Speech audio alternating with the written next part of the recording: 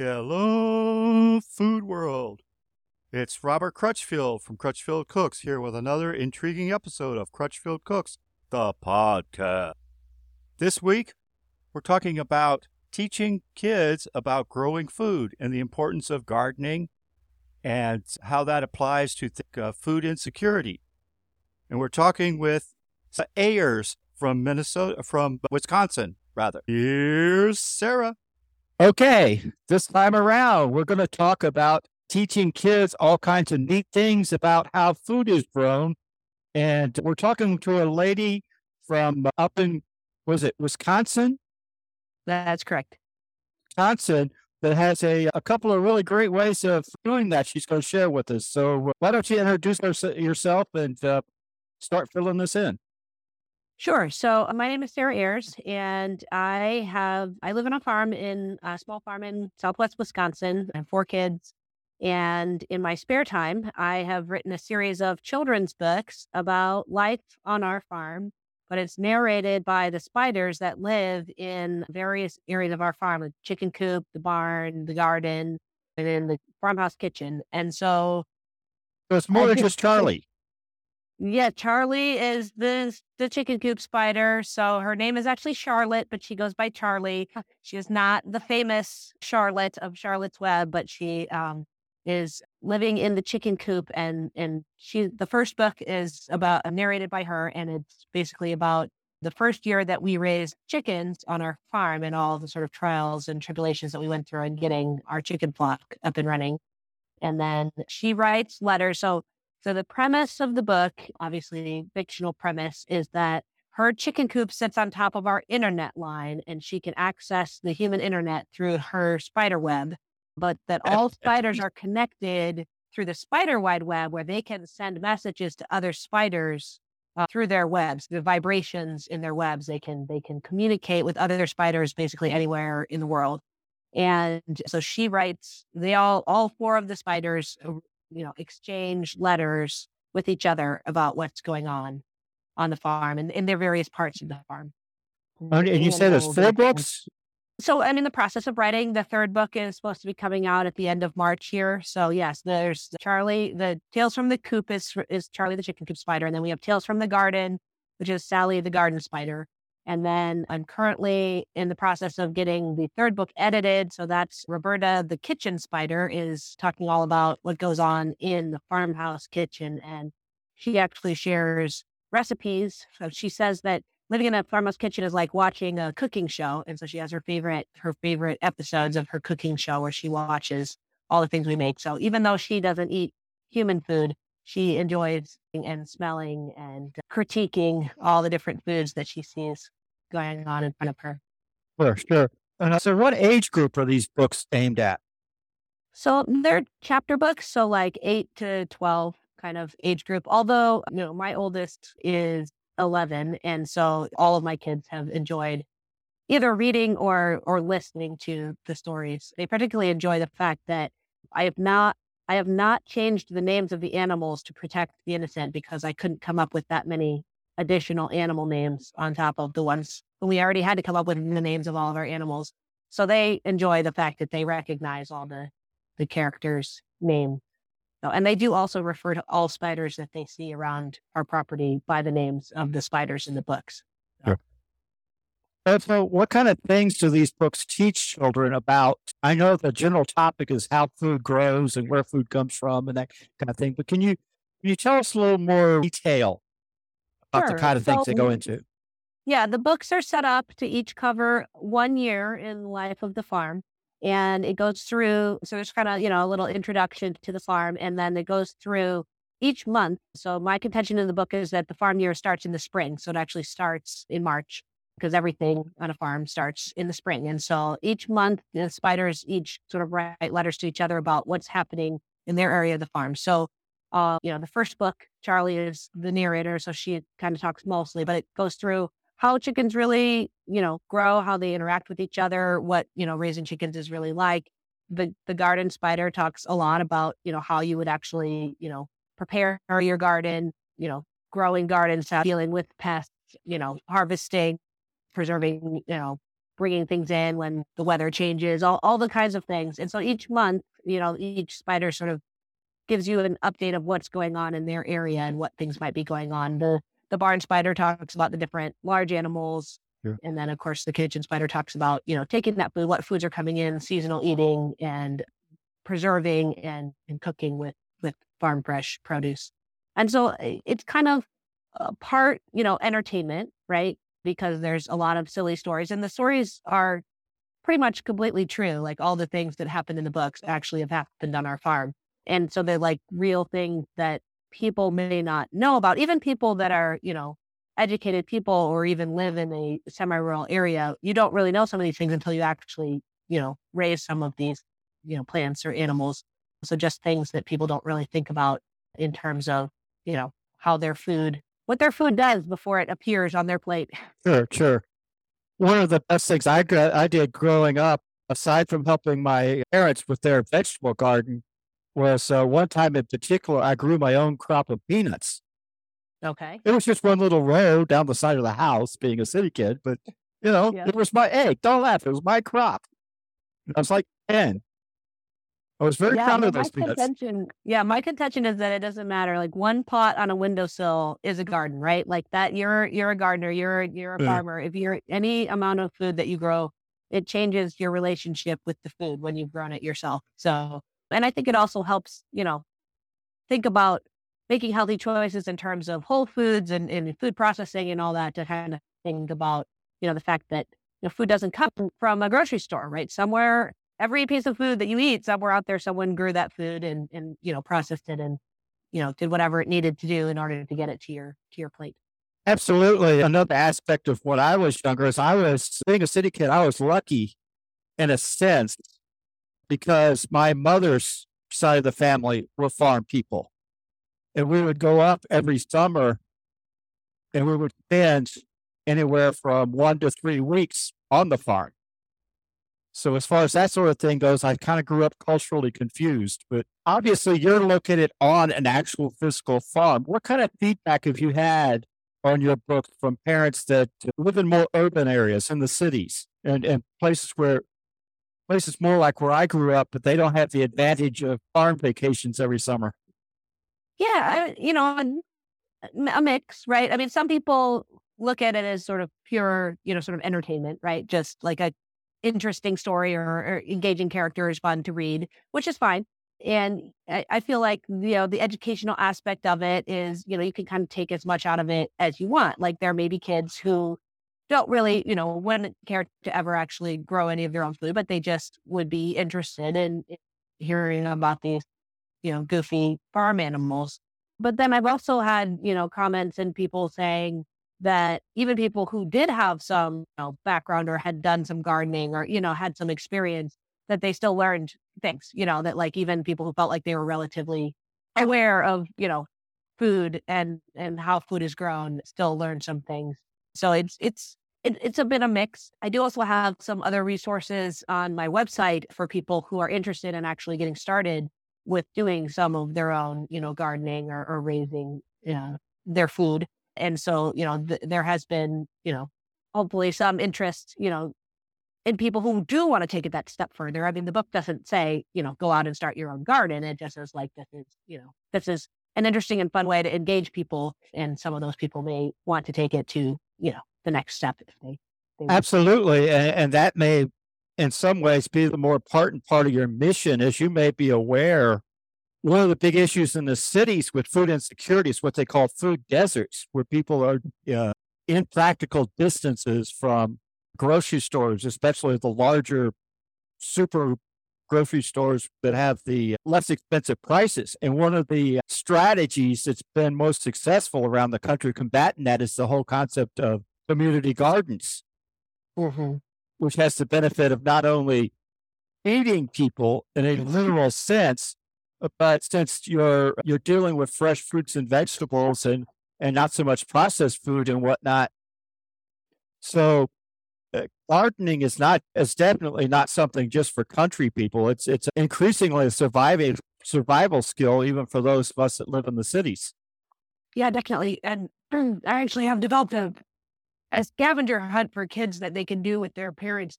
And in 15 minutes, they can find stuff around the house and they can actually use to start growing a garden at home without having to go buy, tons of garden supplies and those kinds of things.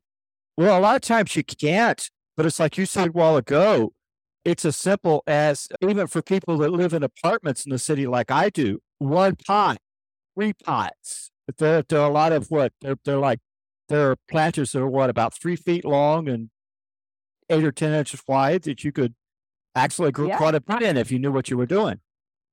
And it's one of those situations where every little bit helps. Yeah, definitely. And there are some things, especially like fresh herbs and salad greens, that actually can make a pretty big difference in terms of how much you would spend to buy those fresh all the time in the store. It can make it's cheaper to grow them yourself than buy, the little plastic packages of things that you don't necessarily use in huge quantities. Not only that, but it gets you away from things like one of the downsides of the food desert situation is people end up getting forced into buying the food at places like dollar stores, convenience stores, etc. Not that there's anything wrong with a dollar store or a convenience store, but they tend to be very heavy on frozen and processed food and very light on things like fruits, vegetables, milk, eggs, that Fresh sort of thing. things. Yep. So, to any percentage that we can get fresh food to people who are challenged getting food at all, even a planter or two on every other patio would make a big difference. Yeah, for sure. I think I saw something. Wasn't there something in your material also about you had or you were working on some sort of online course? Yeah, I do have an online course for people who want to, take that next step and actually try to learn how to grow food. And it's called Homegrown Food in 30 Days or Less, and sort of walks you through a little bit of the planning your garden and then planting it and, then, kind of protecting and growing the plants and then picking and harvesting your stuff. And, for certain types of vegetables like radishes and things, you can actually grow them in 30 days or less. And so it is designed to be for people in, any sort of scenario, right? So people who are apartment dwellers versus people who want to, actually go out and dig up their suburban backyard or whatever. And so, so that's one of the things that is available on my website. If people are interested. Let's go back and get a little deeper into your background. Were you always a farm wife? Did you have other things in your background that's helping you with what you're trying to do now? Yeah, no, I grew up in a medium-sized city, like 60,000. My parents always had gardens, and we did have chickens in our backyard growing up until, we had a rooster, and then we found out we weren't supposed to have roosters. We just had hens for a while, and then eventually we didn't have them anymore. But yeah, so we always, it was always normal for me to kind of go out in the backyard and get fruit or vegetables that were growing out there, even living in the city. And then, after I moved away, I went to college. I grew up in Iowa and then moved away, went to college and got, my first jobs and things. It wasn't really until I got married and got pregnant with my first kid that I started really thinking more intentionally about, food and the kinds of things that, the choices that I was making basically in terms of food. And so when we moved back to the Midwest, I had a garden going on our property before we even broke ground on our other house because I just. And so they were like, wait, we haven't closed yet. Let this fade down. I was like there with I finally have, more than just a plot on a patio, and I was excited. And so, it's just, there are lots of options, and there are good options in cities with, community gardens, community supported agriculture, farmers markets, all those options. But I just wanted to have, more control over, what varieties there were, like what options I would have to feed my family. And then as the kids got older, getting them involved and teaching them things has also been really an important part for our family, that they each have their own little garden row and they can choose what they want to grow. And it has made a big difference, I think, in their choices because kids are it appears, at least in my experience, kids are way more interested in eating fruits and vegetables that they've grown themselves, right? Like if they had a part in growing it, it just things that mommy might buy at the store and offer to them are not interesting. But if they grew it themselves, they'll eat things that I would otherwise think they probably wouldn't even want to try because they were more invested in it. I can imagine they clean their plate a lot more often too, because after they did all that hard work for it, they still don't want to waste it either. Yeah, I think it does have an impact on food waste, right? To think that it's not just, sort of this endless supply of stuff that just appears, at the grocery store, that it's something that they understand. Even for stuff that we don't grow ourselves, they understand that somebody grew it and somebody, worked hard on raising that thing.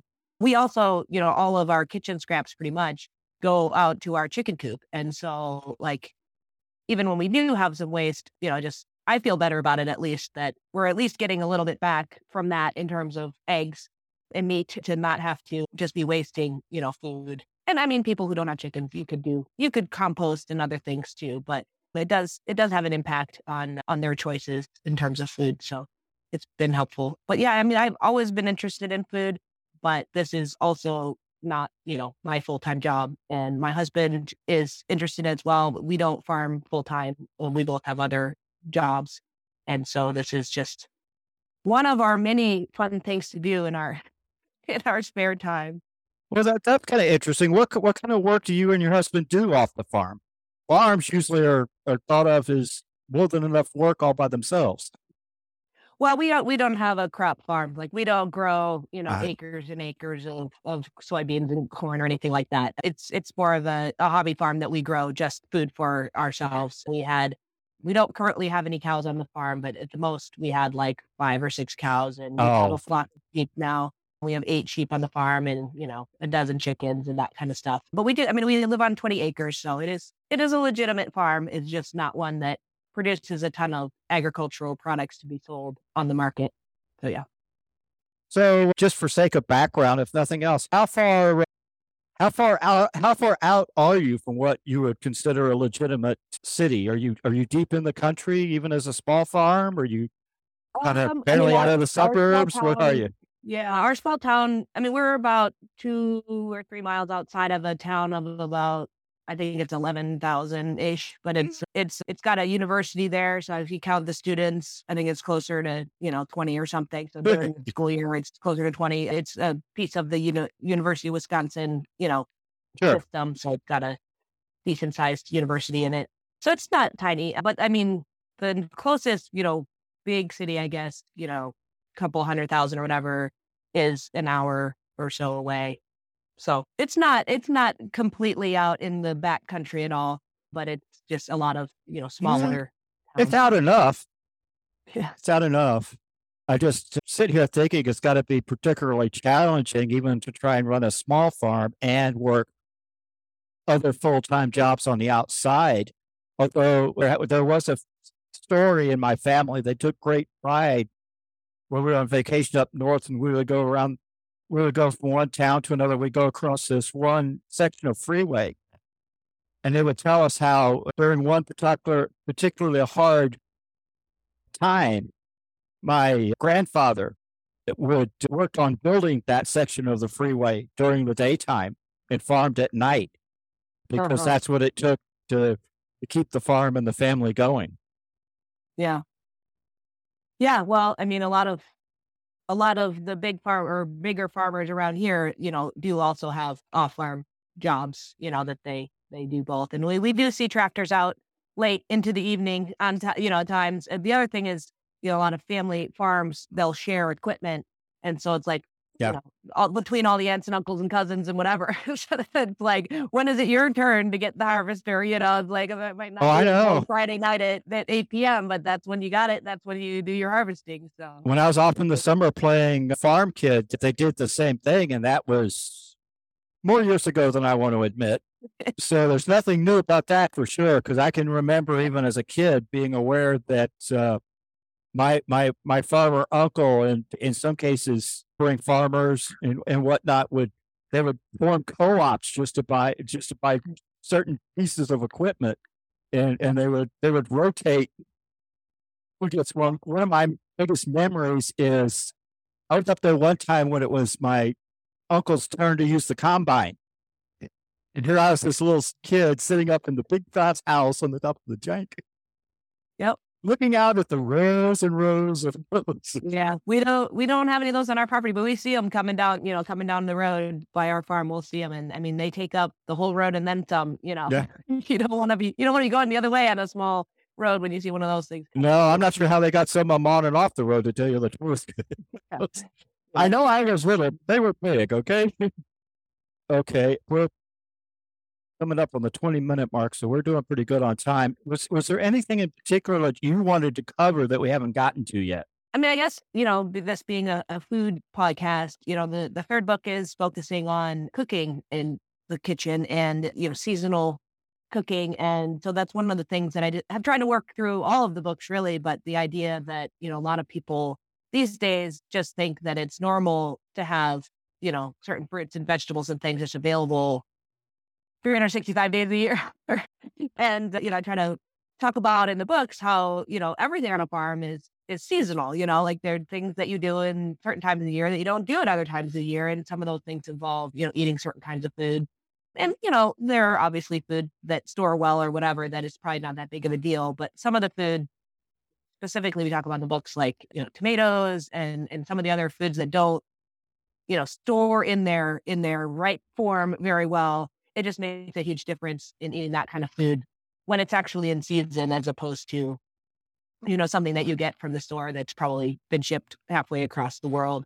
And so I think that's another piece that I sort of advocate for, is like, I'm not saying that people should deprive themselves of their favorite foods during certain times of the year or anything, but like the difference in eating seasonally and in enjoying foods when they're at their sort of peak stage of ripeness, as opposed to, sort of accepting the like cardboard tomatoes for Right. several months of the year.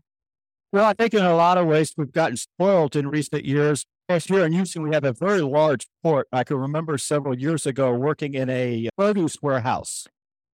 Probably the largest refrigerator anybody has ever seen in their life, this building. That building was a refrigerator. The forklifts and whatnot would literally drive around in it. In fact, my job was I had a map and a computer and a radio, and Kroger or Albertsons or Walmart, whoever would order a pallet of a certain kind of tomatoes or certain bananas or whatever. And I'd be going, it's like playing Battleship or something. I'd be like, okay, what you want to do is you want to go to section B3. You just directed traffic.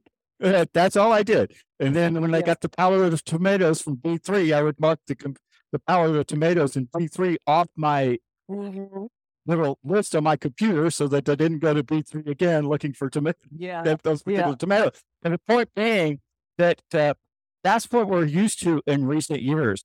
And I don't think people understand that a lot of what we get in the big name grocery stores, we're not eating them in Texas and they came from Wisconsin. They come from Chile. They come from Argentina. They come from certain places where they literally spent weeks on a ship somewhere.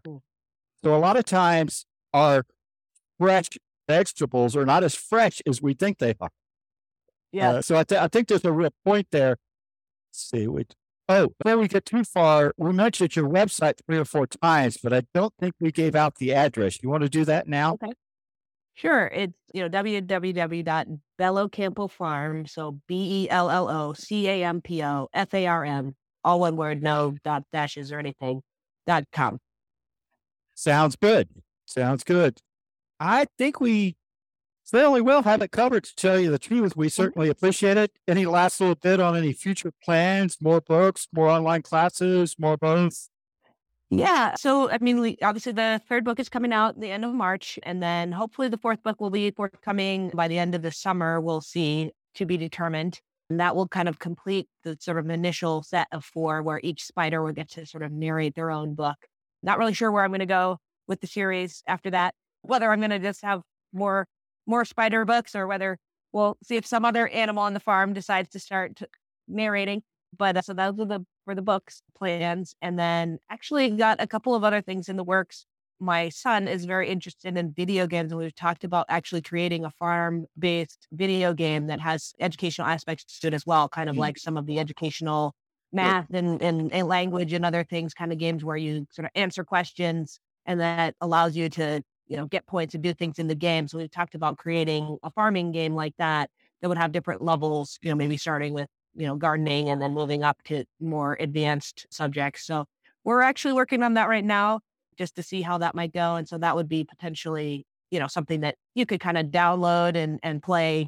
And then there'd be companion pieces for people who wanted to kind of take it offline of the game and like actually, do the learning and actually start, working on actually, growing things themselves. And then I also have, some community admin newsletter and that people want to hear what's going on in the farm and with all the stuff going on and, Facebook group and those kinds of things for people who want to join the community and find out more about, what we're doing in the farm and forthcoming activities. So I don't have a course launch plan. There's a way, my course right now is sort of evergreen. People can jump into the course whenever they want, but we'll see. Hopefully there'll be some more activities coming up later in the year.